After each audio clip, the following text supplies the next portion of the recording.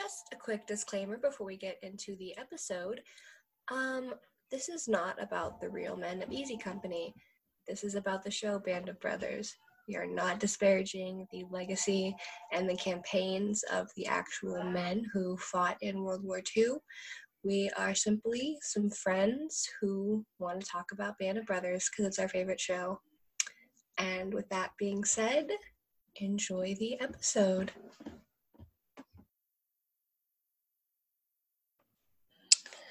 Hey guys, so before we get started with the episode, I just want to say that this is actually a two-parter. We had so much fun recording episode 3 that, we had to make it double. So this is part 1, and I hope you enjoy. See you in the next one. Hello, and welcome to episode 3. We are now on to Karen Tan, and joining me today, I have Senna. Hello. I have Maria. Hello. And I have Laura. Hello. All right, so how is everybody today? Great. Good. Feeling good. Amazing. We're All right. Yeah. tackling the time zone issue right now. Yeah. We hacked the Matrix, and we figured out how we could get everyone to talk because we all have distinctly different accents.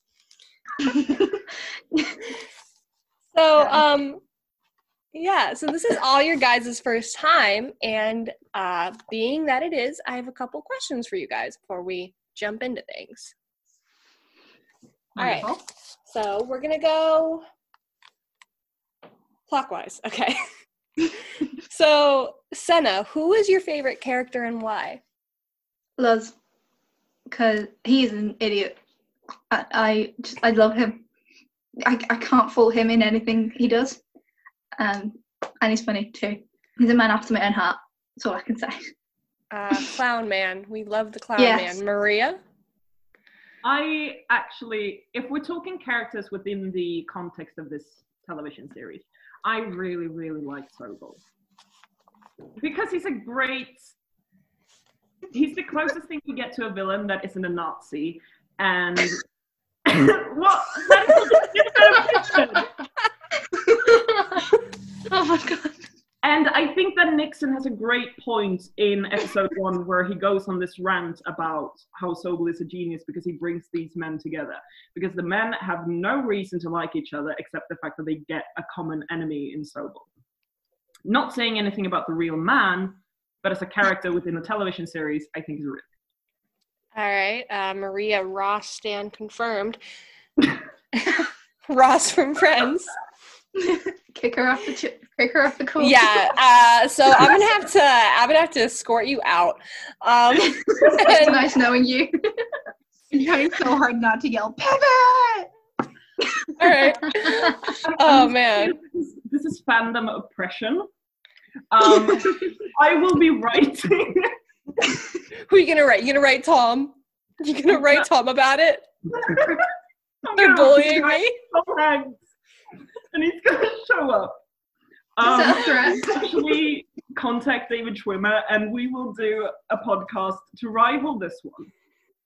No, my plans, my grand plans. All right, and Laura. Oh, my favorite we like character? it. Yeah.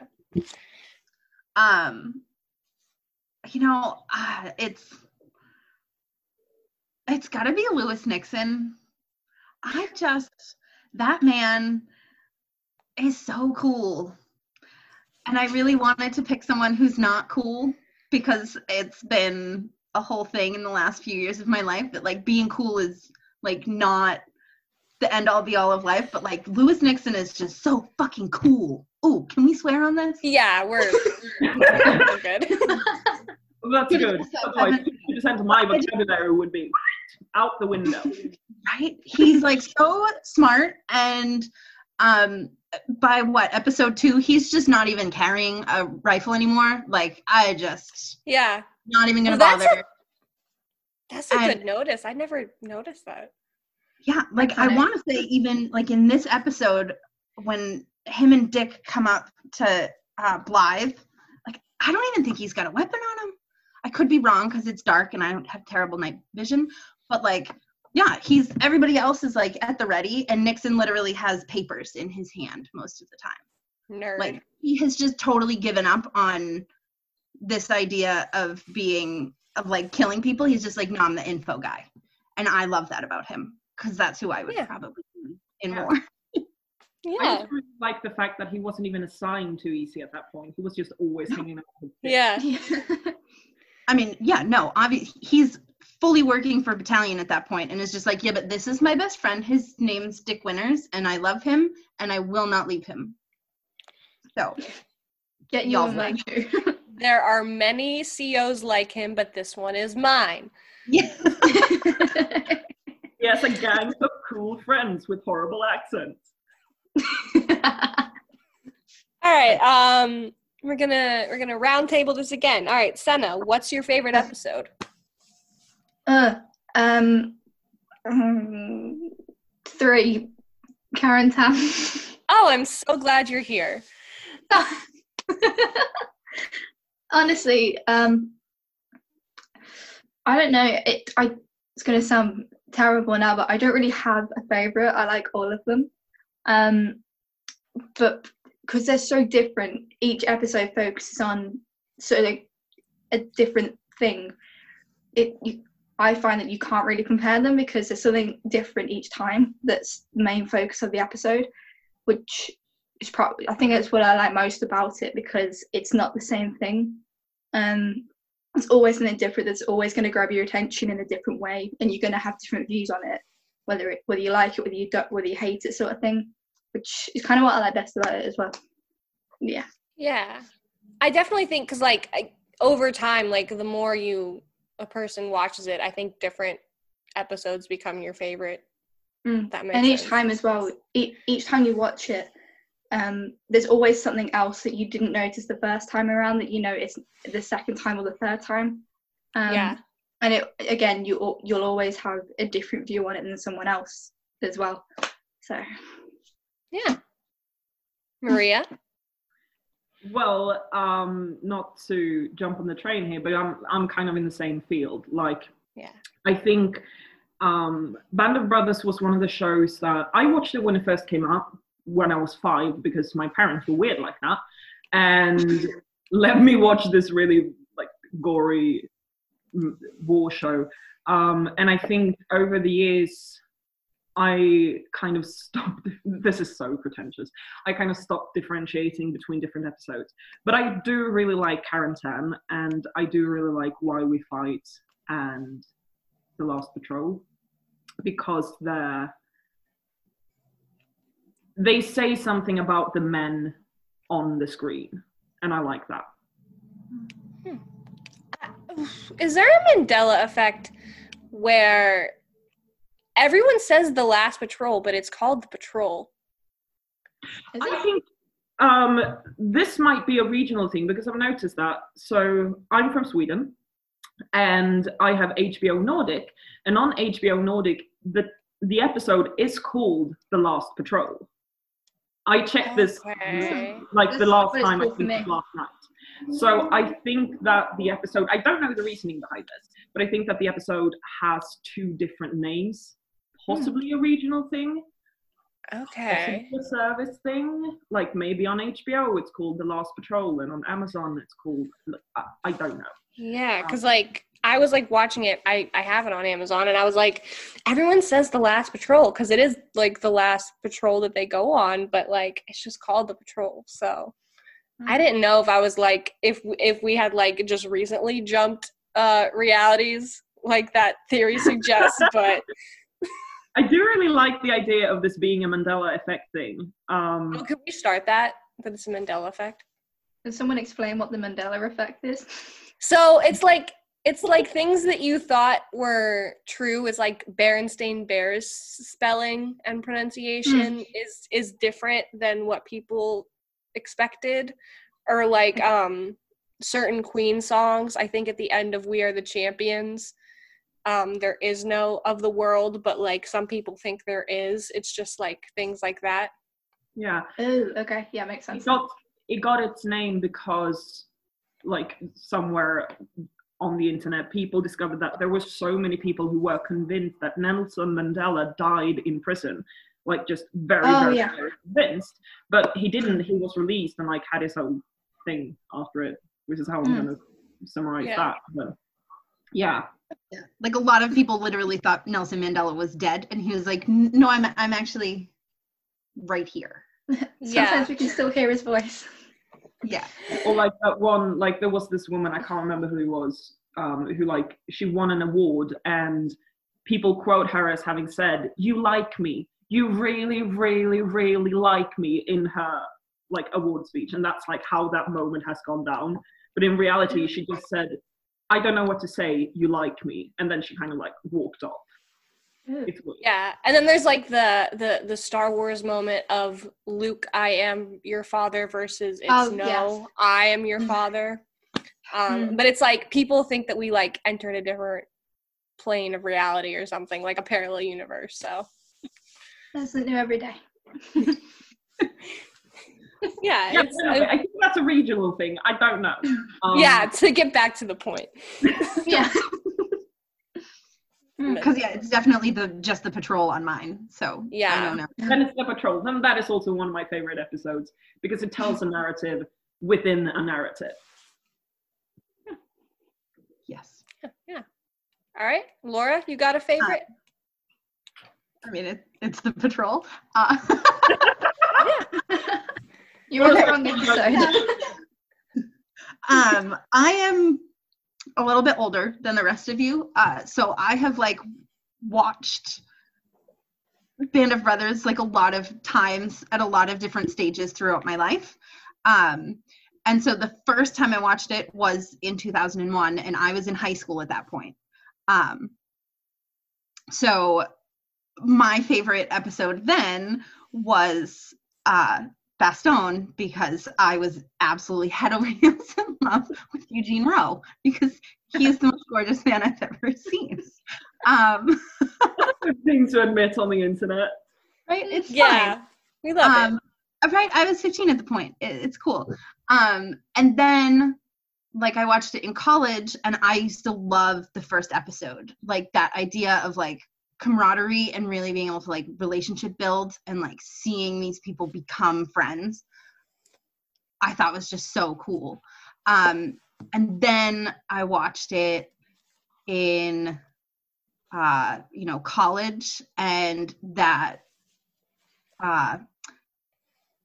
when Lipton is like, he was a bad leader not because he made bad decisions but made no decisions, and like that really struck me, so like that became my favorite episode. But nowadays, like, although Webster narrating the patrol drives me insane, I love that episode. Like, the way that everybody looks at each other in that episode, like, they have been through hell and back and they all know it. And that, like, brotherhood, you can just see it throughout the whole episode. Like, all of the scenes when Jackson looks at Liebgott and, like, Liebgott looks back at him, like, they all just have this underlying communication level that is unparalleled in any of the other episodes. I like, love the patrol. Yeah. So you and Maria kind of answered the last question, which is, what brought you to the show? So, Senna, you want to throw it out there? I actually don't know. I think it must have been probably about 3 or 4 years back. We on the way back of our summer holiday, because we would go in the camper van and we'd drive down through France into Spain and come back up again. I think on the last few days before we came back, we went to the American cemeteries at Omaha, is it? Yeah, in Normandy. And my dad has always made sure that, like, we were, like, he's always made sure that we remembered all of the war, what happened, why it happened, and all of that. So obviously, it's an important thing. Everyone needs to learn it. Everyone should learn from it and just know it. So I think he told us about it while we were at the cemetery, and I was like, oh, okay, sounds cool. And I think I watched it when I came back, and I became obsessed. I think that was it. I don't really remember, but it makes sense in my head. So. This is one of those shows where, like, once you watch it, you love it, and you never stop loving it. Yeah. Like, it's very easy to, like, stay completely in tune with it. Absolutely. And that's just, like, I mean, one this thing I've show, noticed. for me, it was what got me started on, like, this very weird route that ended up choosing the path that I want to take in life. So, I mean, it's definitely, like, an impactful thing. And it's told in a way that really makes you empathize with the people in it. In this weird way that's also not glamorizing, which I adore quite a lot. Yeah, but I'm just saying to, like, still have the relevancy, like, 20 years on. Yeah. That's, I think, a really, really incredible benchmark for a show to reach, especially one that's limited in its, like, series length. Yeah. I mean, how many shows do you know of that's bridged the generational gap? Right. Yeah. Maybe it'll be longer once they release those 25 extra hours. Oh, are we going to get started on the 25 extra hours already? Is that it? Release the footage, sir. Release it. I will, again, I told you this in the first episode. You wanna email link? I can give you my Gmail. You can just send me a Google Doc with all of it. I don't need it on a disc. Just give me a link. I feel like we've stepped into something that I will sign an NDA. a lot about. I will sign an NDA, exactly. I will, whatever you need me to do. I won't share it. It can just be for me. Anyway. To the point, we're discussing Karen today. Right? Yes. We are? We are. I think so. Yeah, maybe if we get there. So this one starts, we are reaching the end of Easy's campaign in Normandy and their participation in that operation. Did that rhyme? Can I call that a rhyme? It's a slant rhyme. I'll give it to you. Yeah, all right. Their participation Let's do. in the Allied invasion of Europe. And we, from the first moment, see that we are going to be following one specific character, Private Blythe, who we have not met to this point. He is a new face, and he's just standing there staring up at the sun. It's been 3 days since they landed, and has yet to find his unit. And it is actually very interesting. We were talking before we started recording about how, like, they almost seemed unsure if it was him, because we see Talbert, Shifty, and Smokey come up behind him, and they're like, is that him? We think. Because he's just been, like, off in the wilderness. They I guess, obviously they're not going to know if everybody made it, if they themselves had been lost for days on end. Yes. But also he found a hole and fell asleep in it for 2 days. So Same king. So no one's Same seen him for 2 days at that point. Yeah. Yeah, so I it's always, hard to get found when you're sleeping in a hole. I always found that super, super, super interesting because, again, as someone mentioned before we started recording, these men apparently, like, knew each other well enough to know each other's shadow or something like that. And it's always harped on about the bond they have to each other. And then we're introduced to this character, Blythe, who is unknown to the audience. And it kind of feels like, as we're seeing the war through his eyes, so is Easy in this weird way, because they're addressing him like they're not sure that he's one of them. Mm-hmm. And considering the thing that happens next, where, for example, he says, when they ask what he's been doing, he says, oh, I've been trying to find Easy. Well, actually, you've been sleeping in a ditch. But it's kind of tip-tattering at this unsureness of what's going on, who am I, where am I, what's happening. And I think that's really interesting. And what's, I guess it is easier in like Talbot, Shifty, and Smokey's case, when you land together and you find each other, you can find another unit quick enough, because they mentioned that they had been fighting with the 502nd, I believe. And he's just been like asleep, which I mean, same.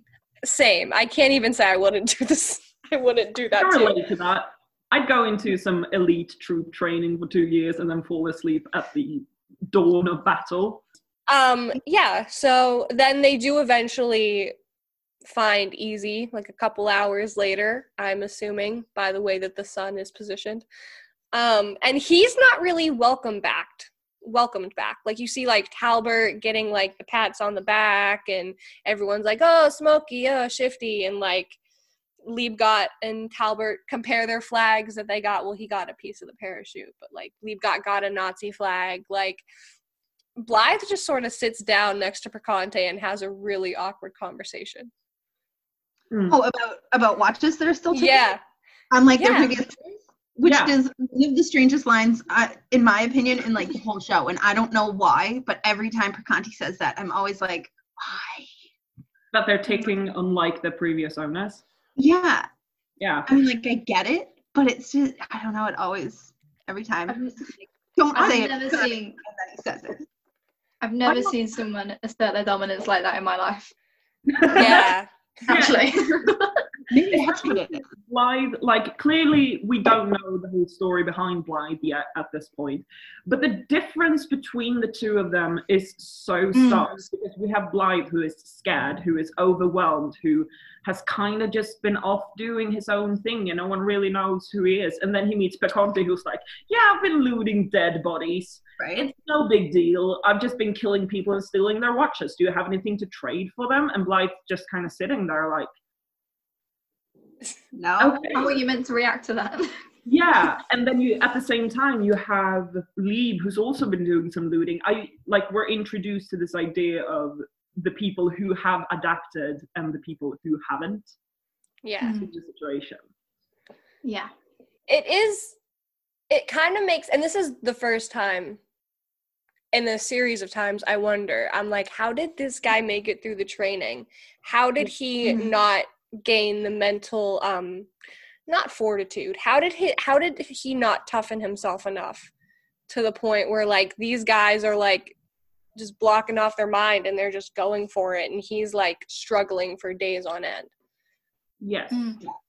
I mean, going through training with an officer like Sobel, who seems very, very, very, I mean, he's not a spoonful of sugar makes the medicine go down kind of guy. He's more like, I'm going to beat you until you agree to do whatever I say. I wonder how that character flies under the radar for 2 years. Yeah. In order to end up in a place where he breaks immediately. Especially after watching Sobel with Smokey Gordon, right? Yeah. Just like constant. Like, how did Blythe get through that? But then again, maybe he's incredibly physically fit and very good when it's not. And just cried into his pillow every night. Like, he didn't like. Yeah. And I mean, he has the dissociative thing down, I guess.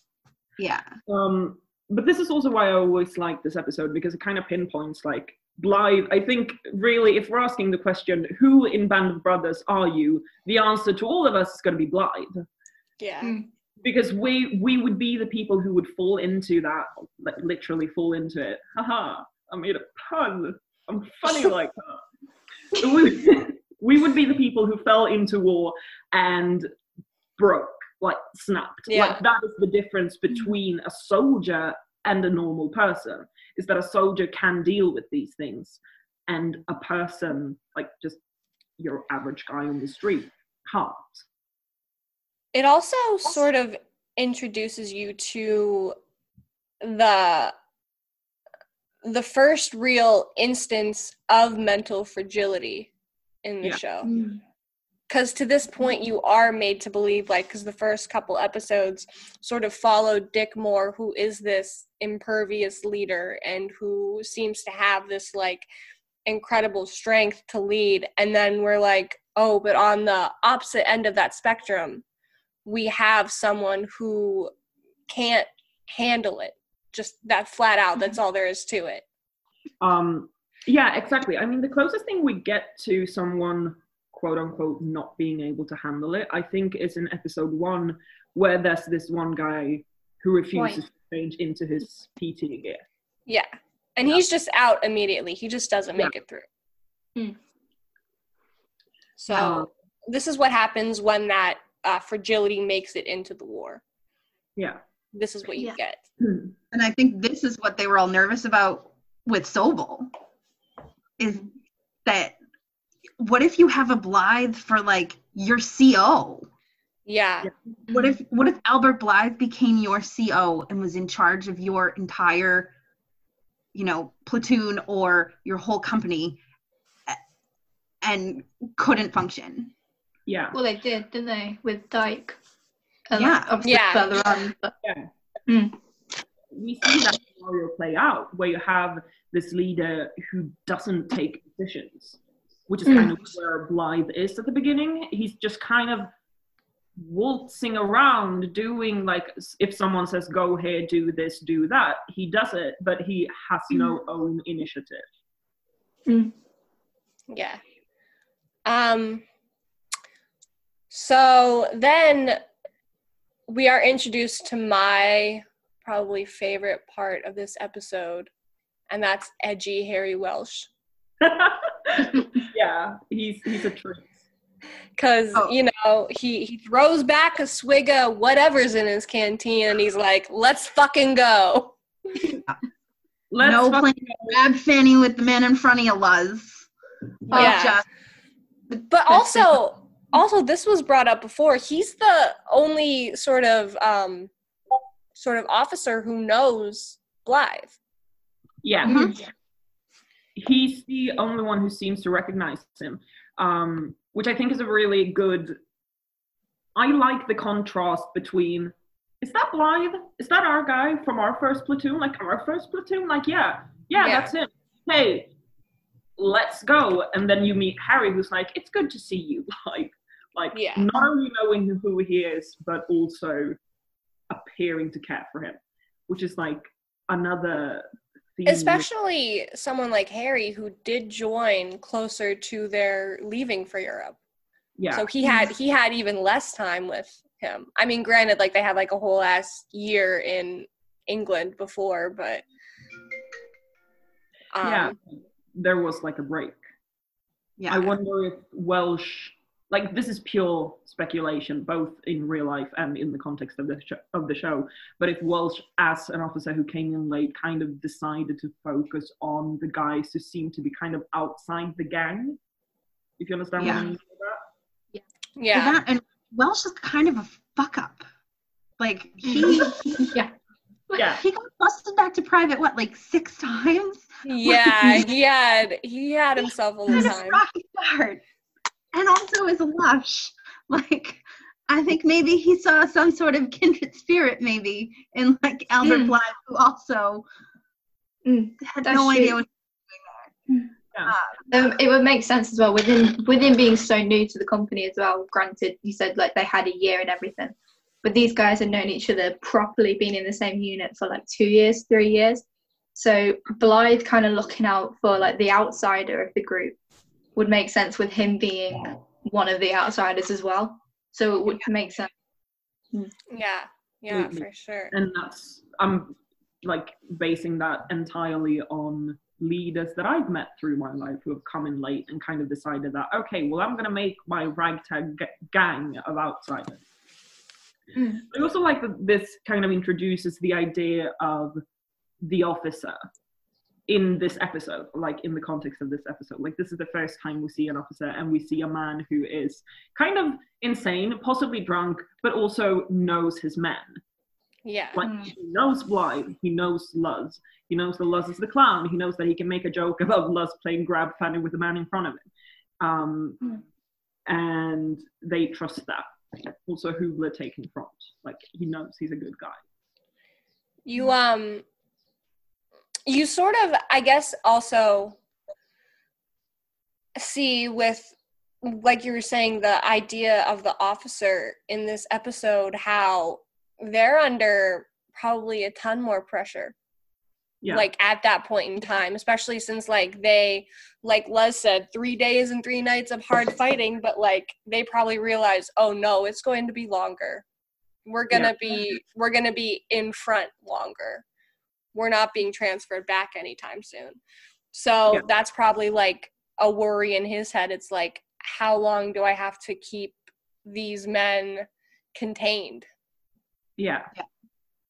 On the other hand, Harry's carrying around his reserve chute, knowing that he's gonna get back to England to send it back to Kitty. So like on the other hand, he's this like hardened kind of, it's all a game, but he also has this other side to him that's like so hopeful. Yeah.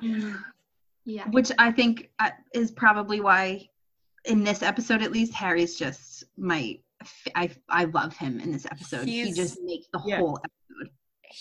He's all over the place. Yeah. Man. It makes it almost like 2 separate people, almost like you've got the Lieutenant Welsh that's like keeping his men's morale up, trying to keep them sane whilst being on the line when they know full well they're not going to be going anywhere different anytime soon.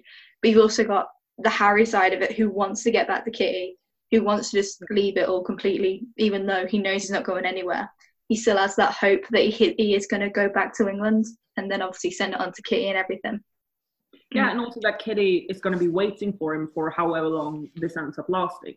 Like, they're having the discussion of Berlin by Christmas, and there are people who are like, yeah, we're definitely going to do that. And then there are people who are like, no fucking way. And then it's kind of like the question of, what is life back home? What are we going to do there? What's happening, you know? Yeah.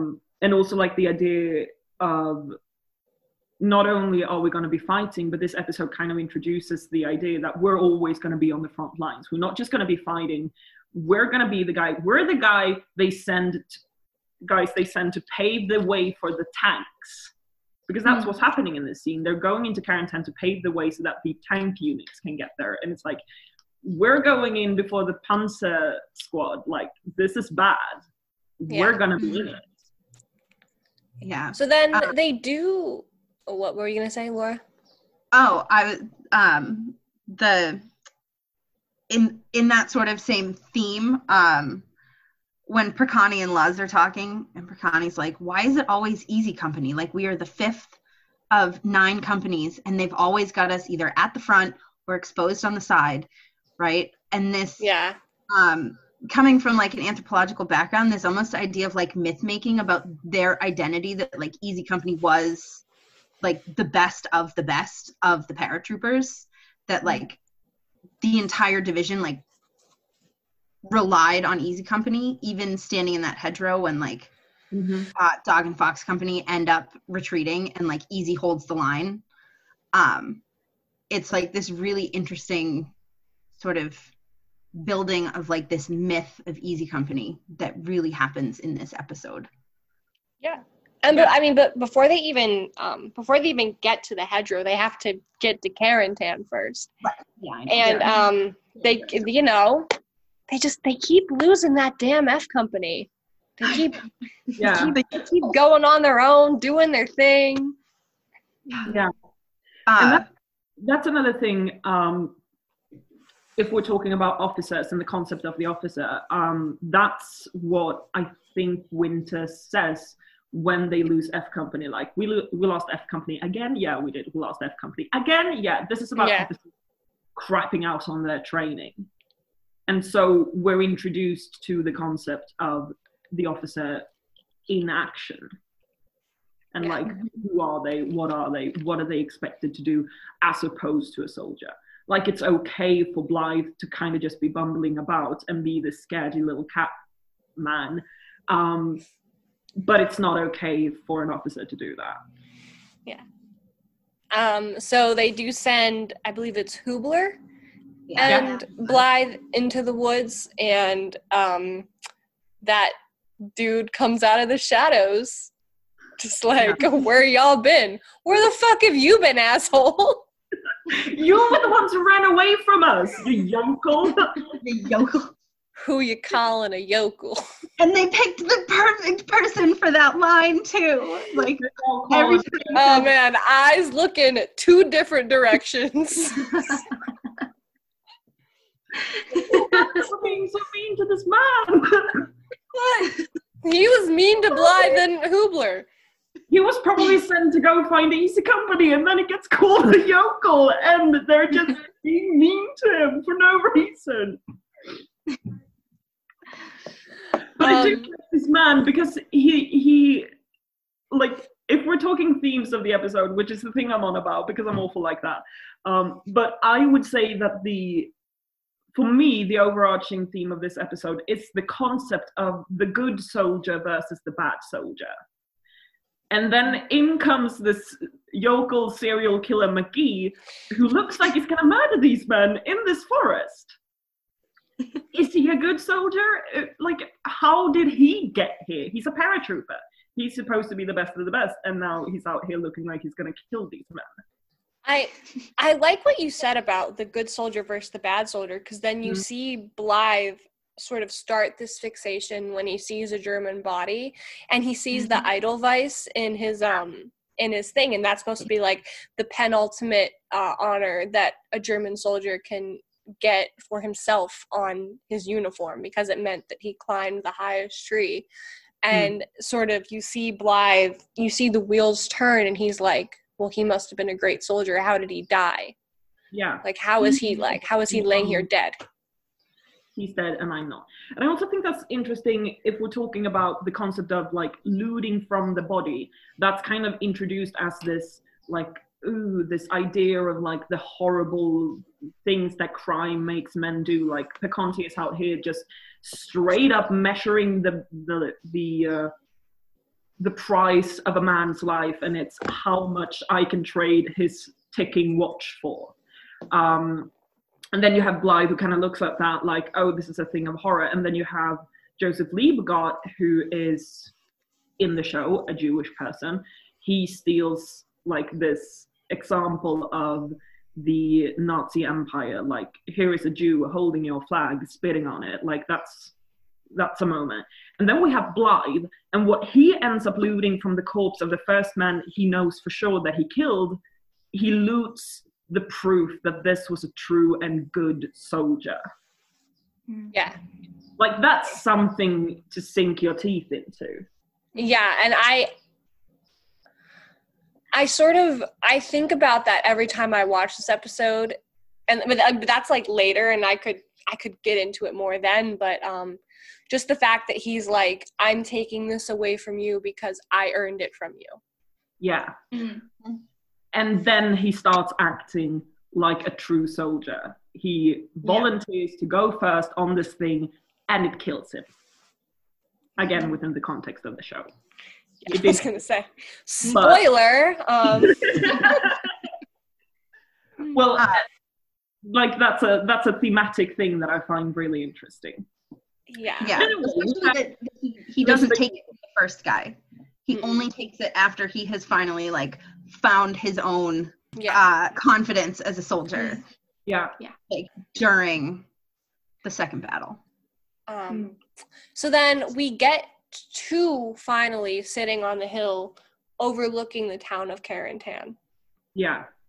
And sort of assessing the situation, but this gets cut short because like snipers start firing at them, and they're like, oh, we gotta go now. But only the first bit, Luz and Welsh make it down the hill, and then we get the iconic line, where the fuck is everybody? I have no idea. Good moment.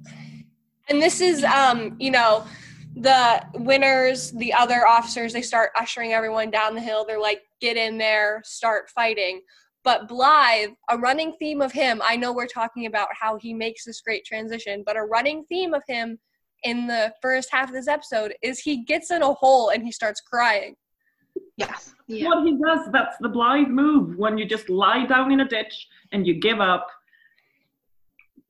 But like Winners is like, get in there.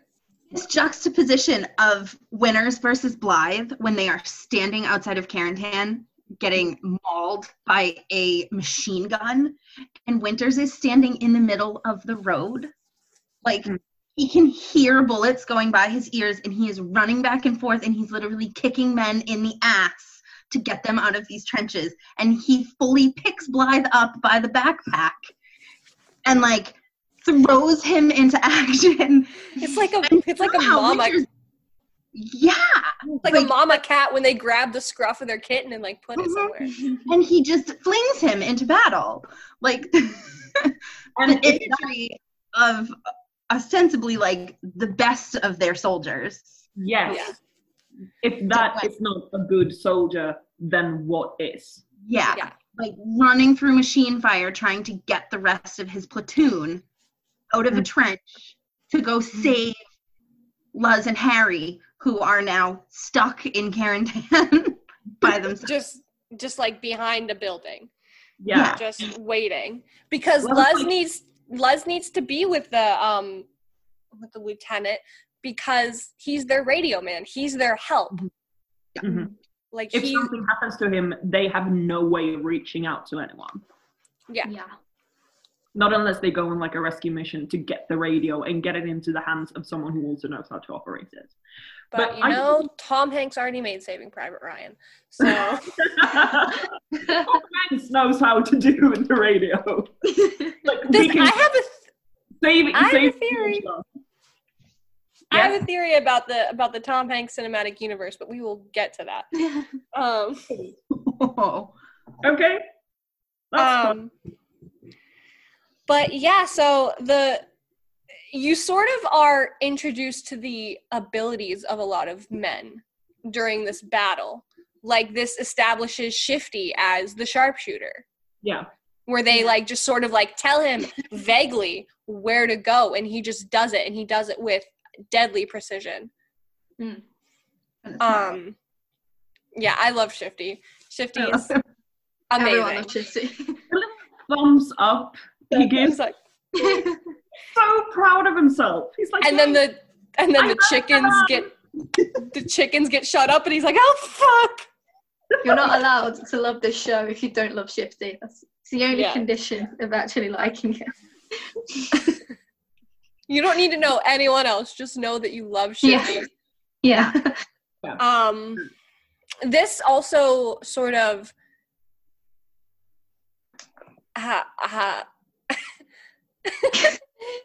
it establishes.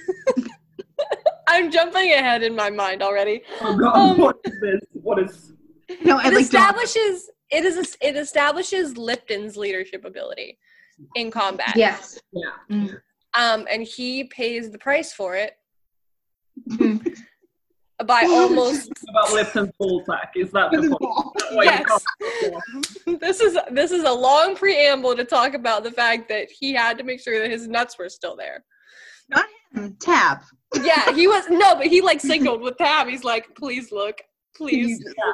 But also, this is again like I think Senna mentioned earlier, like this relationship we see between Harry and Kitty. Like the idea that there is this woman at home waiting for him. I think in real life, Lipton already had children. He was married. I don't know if he had kids yet. Yeah, but in the show they do this very cinematic pan over his ring finger. Yeah. Mm-hmm. But there's again like this idea of, well, after the war, I'm gonna need my nuts. It's like, I need these, please. Not even just after the war. Like, these are men. They need their nuts all the time. Okay. All the time I'm gonna need my nuts. And Yeah, like I'm gonna have to disagree, but all right. In the army. that he's gonna get out of this scenario, and he's suddenly deathly afraid that in this like vague idea of in the life after this, like after the war, I'm want to have children, and we need to assure that that's still the case. I'm just making a joke about balls, and Maria's like, it's academic. I studied drama in high school. I'm insufferable. Oh god, I love that. I'm insufferable. I love it. All right, so this that audio file and just like play it when someone goes in a rant, just like, I'm insufferable. that's my bio on Tinder. It's not actually, but so this battle also has one of my favorite cinematic shots, because this show, I've said it before, has some of the best well held up cinematic shots that I've ever seen, and one of them is an action shot wherein it's just like Liebgott and a German soldier just in like a stand down, and he just raises his sidearm. Just that's like so that's Liebgott. Yeah, it's actually my it's my background. So but it's just like that moment of like they stop and they stare, and it's like it's you or me, and it's you. So yeah, I would have loved to see. Sorry, I didn't mean to interrupt you. No, I was done. Okay, I would have loved to see. I can't remember. I think it's the episode after this, because it's the last time that Dick is actually in battle, where he shoots that young SS officer, and it's like this recurring theme through this episode that he's kind of thinking about this boy that he killed. That's 5, I believe. 5, yeah. That's 5. Okay. Sorry, my knowledge is not great. Again, after 19 years, we mush together. Which is a shitty excuse, but I would have loved to see like a parallel between this idea of, or I guess there is a parallel in how little Liebgott cares that he looks a man in the face and shoots him, and how very, very intensely Dick cares about it. Yeah. I mean, but I don't know that it's assumed and it's said that Liebgott's like the most brutal soldier, but like there's also no mention given to how it does affect him. So you don't know if that's something that is giving him trouble in the years after the war, or even maybe like Dick during the war. Yeah. Yeah, obviously. But I think it's interesting that the show kind of goes with that angle, that there are the sensitive guys and then there are the cold-blooded killers. Yeah. Not to jump too fast ahead, but obviously Space is also one of those people. Yeah. And I also want to shoot something in here while I'm thinking about it that I forgot to do earlier. But if we're talking a company of heroes and a company of like the legendary Easy Company of the 501st, the only other man that we hear of in like any sort of reverence like this is Space, and he ends up joining them. That's interesting. Yeah, it sort of, I know what you mean. It sort of feels like it was aligned in such a way that it was all meant to be. Yeah. You're not surprised when Space joins Easy. And obviously this is a TV show made by Steven Spielberg. He knows how to tell a story. But I find that interesting, nonetheless. Yeah, it does sort of maybe lend to I don't even want to call it gratuitous heroism, because I don't think it is. I think it's just they were like that, you know? Yeah. And I mean, also the story is told from their perspective. Yeah. Like, that's obviously the way that they saw it. And I think, because every man is the centerpiece in his own story. If you ask any World War II soldier, like, look at all the movies that have been made and TV series that have been made about the Army and Navy storming the beaches. Like, clearly, when told from that perspective, you get the sense that these were the most important guys in the war. And then you watch Band of Brothers, and it's like, no, these were the most important guys in the war. And then you watch The Pacific, and those were the most important guys. Yeah. I think it's very interesting, the fact that if you take it down to an individual level, this has been said many times by the cast, having met the guys, and even like I've noticed this in my own personal experience when I had like family, but like they don't want to talk about themselves, so like they're becoming the centerpiece of a story through other people's perspectives. Yeah. They're not telling about anything they did, or if they're included in a group, but they're going to talk about something that their friend did, and they can write a story based on that person's iteration of that, you know? I think when I was reading about like the cast and how they prepared their roles and everything, I think they said if they wanted to learn about their own, the person that they were portraying, they would go and ask somebody else, like one of their friends, to do it, because like you said, they didn't want to talk about themselves, they wanted to talk about everybody else. Because it's like how like he had no choice, he had no one else to go to, but like how Richard Speight Jr. learned the character of Muck exclusively through Don Malarkey. Yeah. And along that same line, if you read the book, the person who gave the most, well, the two people that gave the most information for the original Band of Brothers book is Gordon and Webster. Mm-hmm. Yeah. Gordon is barely even he's in it, but like he's really not one of the main characters. And I feel like a lot of that is because he always talked about everybody else. Like he never said anything about what he did. It was about what everybody else did. So you have a person who is so centered in the book because so much of the book is like from his memory and his memoirs, but you can't even put him in the show because he barely talked about himself. Yeah. So it's like so weird. And like Webster, like they got a lot from his own book, and that was published after his death. Yeah. And he appears in this show as, and like it's interpreted in fandom a lot as this just kind of insufferable git. And I think it's because his book was published in the way it was, he's the only person ever talking in first person. He's the only person who ever talks about himself, because that's the way that he was writing those books. They're basically diary entries, and it's not for those to be in first person. But I think that's the reason why Webster comes off as so different from the other guys. It's because he's talking about himself in a place where no one else does. And if he hadn't been lost at sea, maybe that would not have been the case, but it is now, and that's a really, really interesting point.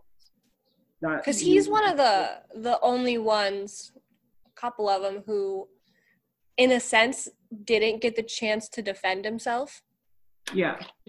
Versus public opinion. Yeah. Like him and Talbot, but Talbot again is he should have been a lot more of a major character, but that's another issue entirely. I know far too little about Talbot to be able to ask questions about there that. Was Dick Winters, and a lot of them had a lot to say about Talbot. It's just the way that it's just what Matt Leach was given and what he did with it, that, you know, it was a great played character, but there could have been a lot more done with it. Yeah, because Tab was like one of Winters' favorites. Yeah. And it's also, they didn't really know where his family was, so they couldn't get more from them, and so. Yeah. It's also kind of like how Cobb is portrayed.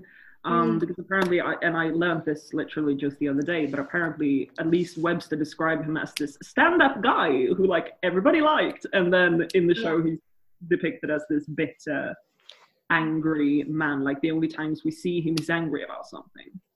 Well, Cobb had also been a transfer from the 82nd, and he had already done jumps in Africa. So he had already had jump stars. He, I think, was actually like older than Winters and Nixon and like all of his officers. Well, so was Liebgott. Liebgott was like 30. Still a So it's private. like- That's so sad. He was Cobb a- had been in the military for He never years tried to learn. before Yeah. this started. Mm. He had done a North African campaign, yeah. I would have been bitter too. And he never made it past private. Yeah. And then he got court-martialed for punching Foley in the face. Yeah. Yeah, And that's- had Singh said that they should have just shot him on sight. Sorry, Senna. What are you saying? That's right. I think that's why people said he was so like bitter, because like you said, he'd done his like North African campaign. He'd done so many jumps, like he'd been in the army for so long before anybody else had come along, and he still hadn't been promoted. I can't remember off the top of my head, which is why people said he was so bitter, because he knew he'd done more than anybody else, but people still viewed him as a private still. Yeah. Which But they also like they didn't put understandable. any of that in the show, which No, I thought was no. Yeah. Mhm. like Dramatization. Wanna you break lose for so much hours. yeah. you lose so much in translation with Yeah. the dramatization of this sort of thing. Yeah, and obviously also clearly, like when you're structuring a show that ends up being 10 episodes long, there is only so much storytelling you can do before it becomes a garbled mess. Yeah. Not to cross-pose too much, but my favorite example, if you're interested in this kind of narrative storytelling, of what happens when you try to tell every story at the same time, is to read The Golden Compass, that book, and then watch the movie. That's what happens when you try to tell every story at the same time. Yeah. But to get back on track, my Yeah. in Karen's hand. So we've done. Sorry, This didn't is also take right. I didn't take any notes on Lipton's ball sack, so I don't know if this happened before or after. But the moment when Luz does not kill that family by accident, Yeah. Yeah. because Wait. He if we're just going- stops and he's like, yeah, he stops and he checks. And if we're going back to the discussion of a good soldier versus a bad